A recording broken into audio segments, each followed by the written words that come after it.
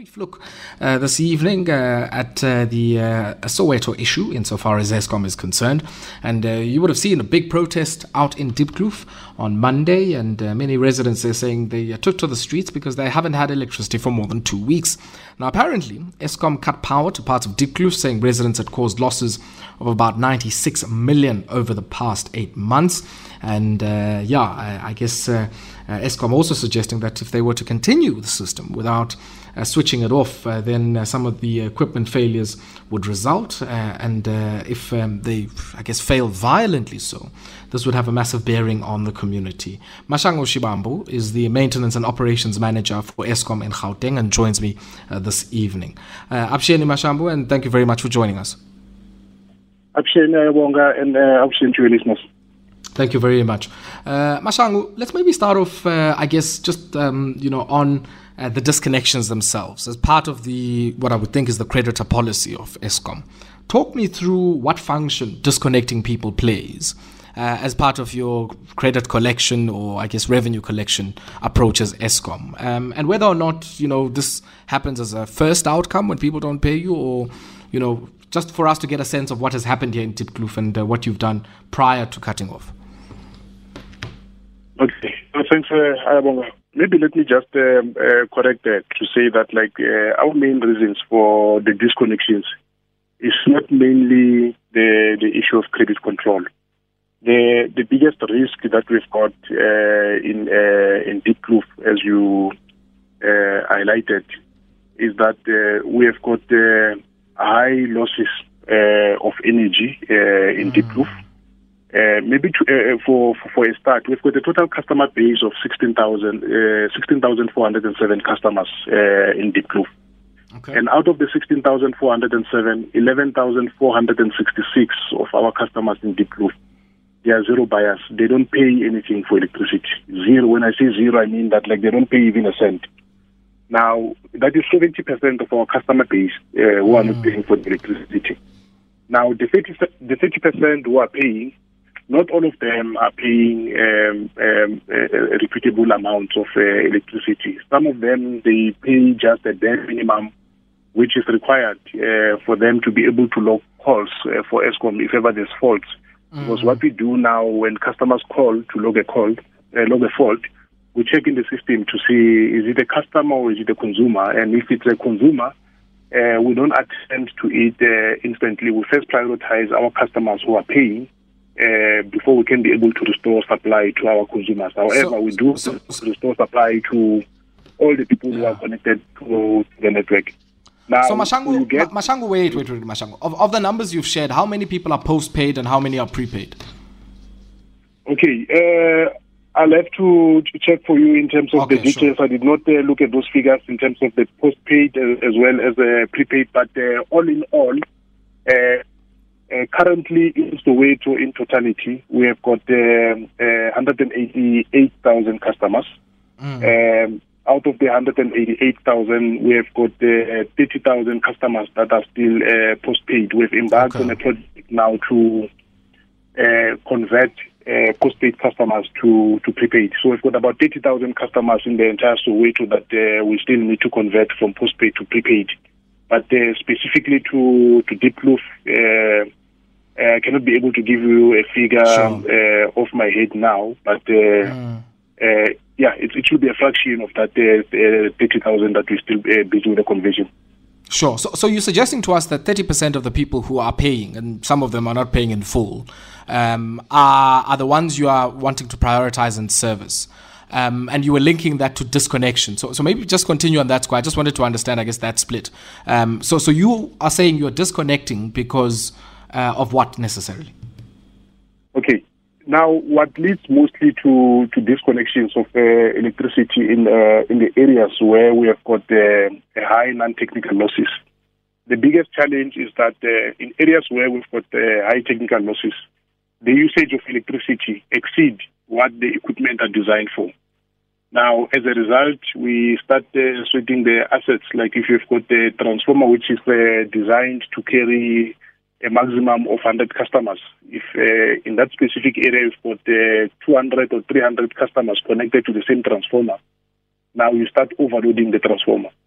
If you look at the design of a transformer, it has got windings as well as oil inside, which is for cooling of the unit so that it does not overheat. Now, the minute you start overloading it or start carrying more than what is capable of pushing out, then the temperature starts to rise on the transformer. And when the temperature rises, it starts to boil the oil inside. Then the gases that get formed with the boiling of the oil inside can lead to the violent explosion of the transformer, which can be a risk to people who are in close proximity to that particular transformer. It can explode, spill out that oil, which can burn people. It becomes a risk for electrocution to people who can be nearby. So to try avoid that, for sure you will have heard by now already that there's a number of people who have been without supply in Soweto for quite some time because we are not coping with the demand of the transformers that are failing on daily basis because of overloading and the failures.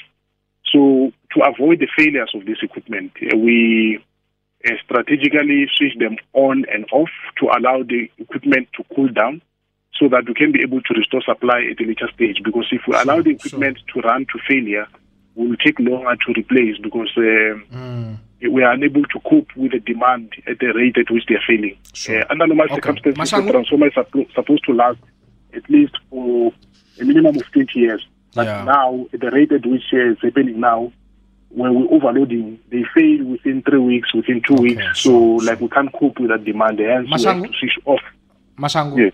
I think the point is well made, brother. I want us to pause here for a second. We're going to continue after this spot break. So let's take the spot break. When we come back, I want you to continue to unpack this. And also, I might want to hear from you, what are the reasons why the transformers are being overloaded in this fashion? 6 minutes it is before 8 p.m. It's our headline segment here on Metro FM Talk. And this evening, in discussion with Mashangu Xivambu, ESKOM Maintenance and Operations Manager out in Gauteng. And you might want to reach out to us. Do send through your voice notes, especially in Nabantu Bangape Soweto on 079-191-4270. You can also reach us on 089-110-3377 on our studio line. Now, Mashangu, I guess you were still explaining, and I want you maybe to complete your explanation before I follow up with my question. Why the transformers you are putting in now are failing much sooner than their 20-year product life cycle. And you're suggesting that, it's because the number of connections that rely on these transformers are much higher than what these transformers are necessarily designed for. Yeah, the biggest problem that we've got is that we've got a lot of backyard dwellers in Soweto. You find that when we do our designs, we look at the number of houses that we're planning to connect in a specific area. So if there's 100 houses that we're supposed to be supplying, we'll design infrastructure that will be adequate to supply the 500 houses based on the stands that will be there. But the reality now is that on monthly basis, we've got over 35,000 people that are migrating into Johannesburg. And most of them, they end up in Soweto because they'll be looking for refuge or a place where they can be able to stay. Now, we have got homeowners now who have built backyard dwellers. You find that in one yard where we're supposed to be servicing one house, you find that there's 5-6 houses at the back, which are connected to the same infrastructure that was supposed to supply one household. Now, the worst-case scenario that I've seen is in a yard where we had about 19 beds. Now, in a situation like that now, the meter would be tripping most of the time because it cannot handle the demand for 19 rooms instead of a standard household. Now, they end up bypassing the meters. So as a result, you will overload when the meter is bypassed. And there'll be no protection that will be able to trip should there be any faults that happen in the network. As a result, we end up having houses that burn down as a result of the overload. So that overloading is the one that causes become a risk now to our transformers because if in one house you multiply now by 5, instead of supplying 500 houses, if you multiply that by 5, you've got 2,500 houses. Of which the infrastructure is not designed for. So if we don't switch off and on and off those networks and allow the equipment to cool down, we end up having premature failure of those units. In the past 3 years, we've spent 400 million replacing the transformers. And I mean, it's an open secret that ESKOM does not have that type of money anymore. So as a result, it will be unsustainable for us to keep on burning the transformers at that rate. If we cannot be able to replace at the same rate, it means that our customers will be without power for extended periods. Yeah, and I guess, I mean, Mashangu, from what you're saying, it's quite clear that the housing crisis of Soweto is now, morphing into an energy crisis because of the implications of backyard dwelling and unregulated, creation of backyard dwellings within many of those neighborhoods. But I want to maybe hear from you how, in your communication and liaison with the community, how you have outlined the issues that you've outlined to me now, and what the responses and feedback of the communities have been.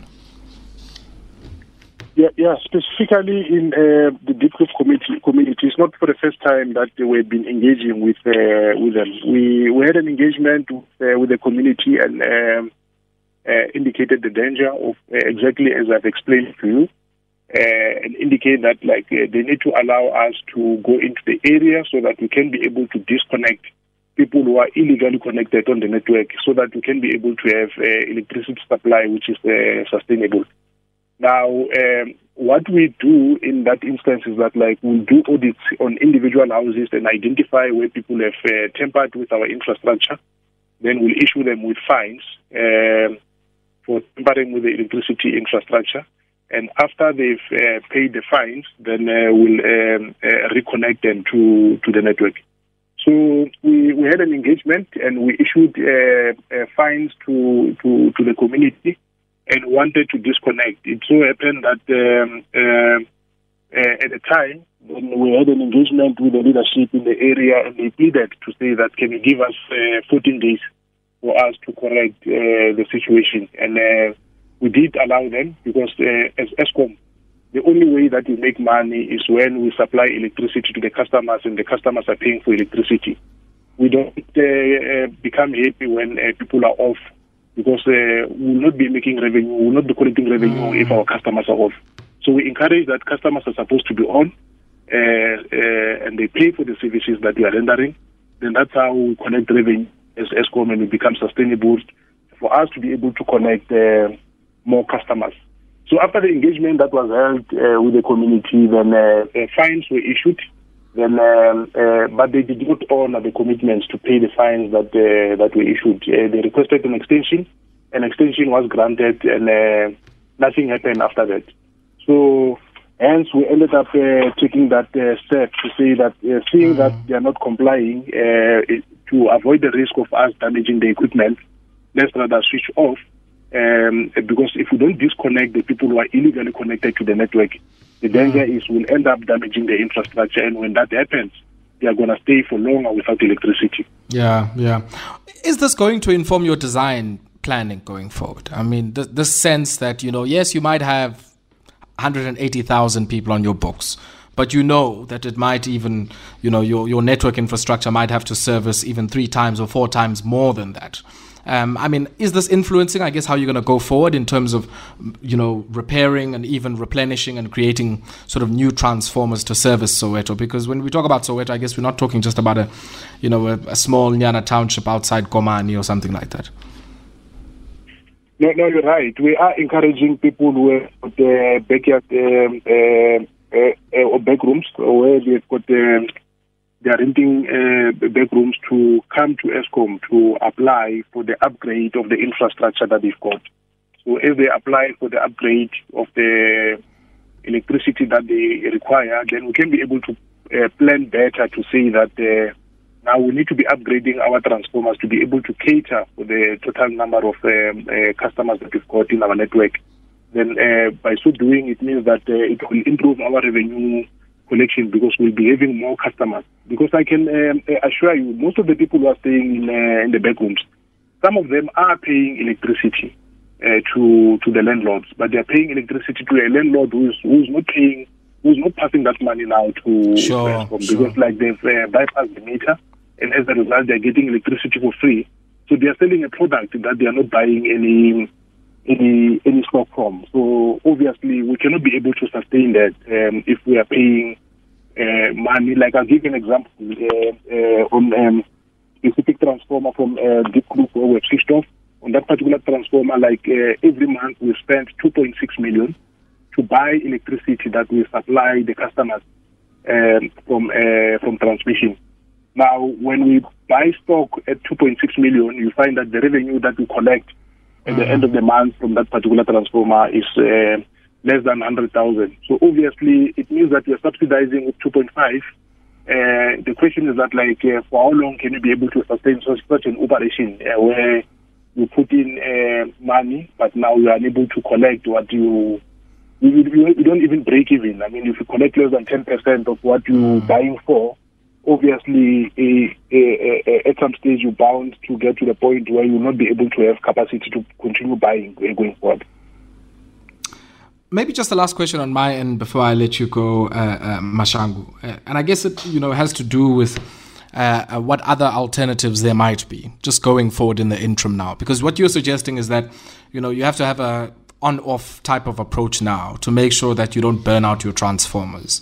I mean, what are the other approaches? How do you lower demand outside of just switching everybody off indiscriminately? Because I think that's the issue now, that, there are many people who are either on, chronic medications that need to be cold or need some form of electricity to keep themselves alive in that part of the world, let alone, the people that are involved in some or the other form of business on which livelihoods are dependent.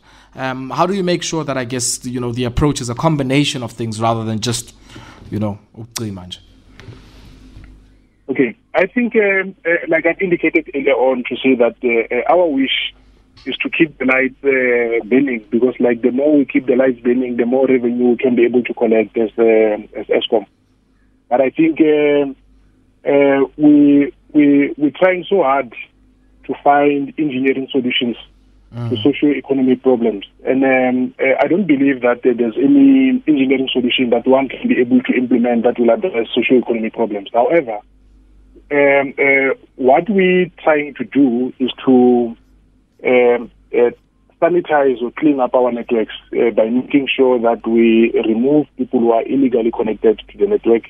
If we do that, the people that you're talking about who are on chronic medication, who requires their medication to be in refrigerators, if they allow us to remove people who are illegally connected on the network, it will assist in ensuring that we keep them on. But the more people allow others to illegally connect into the network, then it makes it impossible for us to be able to continue supplying electricity in a sustainable manner.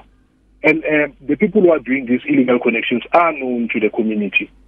I think as a community, we've got a social responsibility as well to say that, like, if we do see people who are doing this, we need to inform ESKOM, we need to report them to the authorities so that we can be able to stop this, because if we don't do that, it will end up affecting everyone. And it's so sad that being in countries where you find that, like, they don't have the luxury of electricity like what we have, but in South Africa we do have a privilege of having accelerated our electrification program, whereby only less than 10% of the South Africans have got no access to electricity. But we're taking it for granted, and we're going to erode this infrastructure that has been created, and as a result we'll be moving backward. But if we can be able to handle electricity with care and use it responsibly, that will allow ESKOM. I mean, like, if in the last 3 years, if we've spent 400 million replacing transformers, that 400 million will have connected additional customers or potential customers who have not have the luxury of having electricity. And the reality is that it's not that people cannot afford to buy electricity. I mean, if you compare in other provinces which are much poorer compared to Gauteng, I personally come from Limpopo. I've got a grandmother who's a pensioner, but she buys electricity religiously from a pension grant. So I don't believe that the people in Soweto cannot be able to afford electricity. It's just that they don't prioritize ESKOM, because, like, we've created that culture, we've allowed that culture where people use electricity without paying for it. So we need to change that culture so that we can be able to move forward, we can be able to improve development in the country, and our people can be able to continue enjoying the benefit of electricity. Okay. Mashangu Xivambu, Nakensa Makwabo, thank you very much. Let's leave it there for tonight. No, thank you. Bye. Sean. Mashangu Xivambu, the maintenance and operations manager in Gauteng for ESKOM, joining us tonight.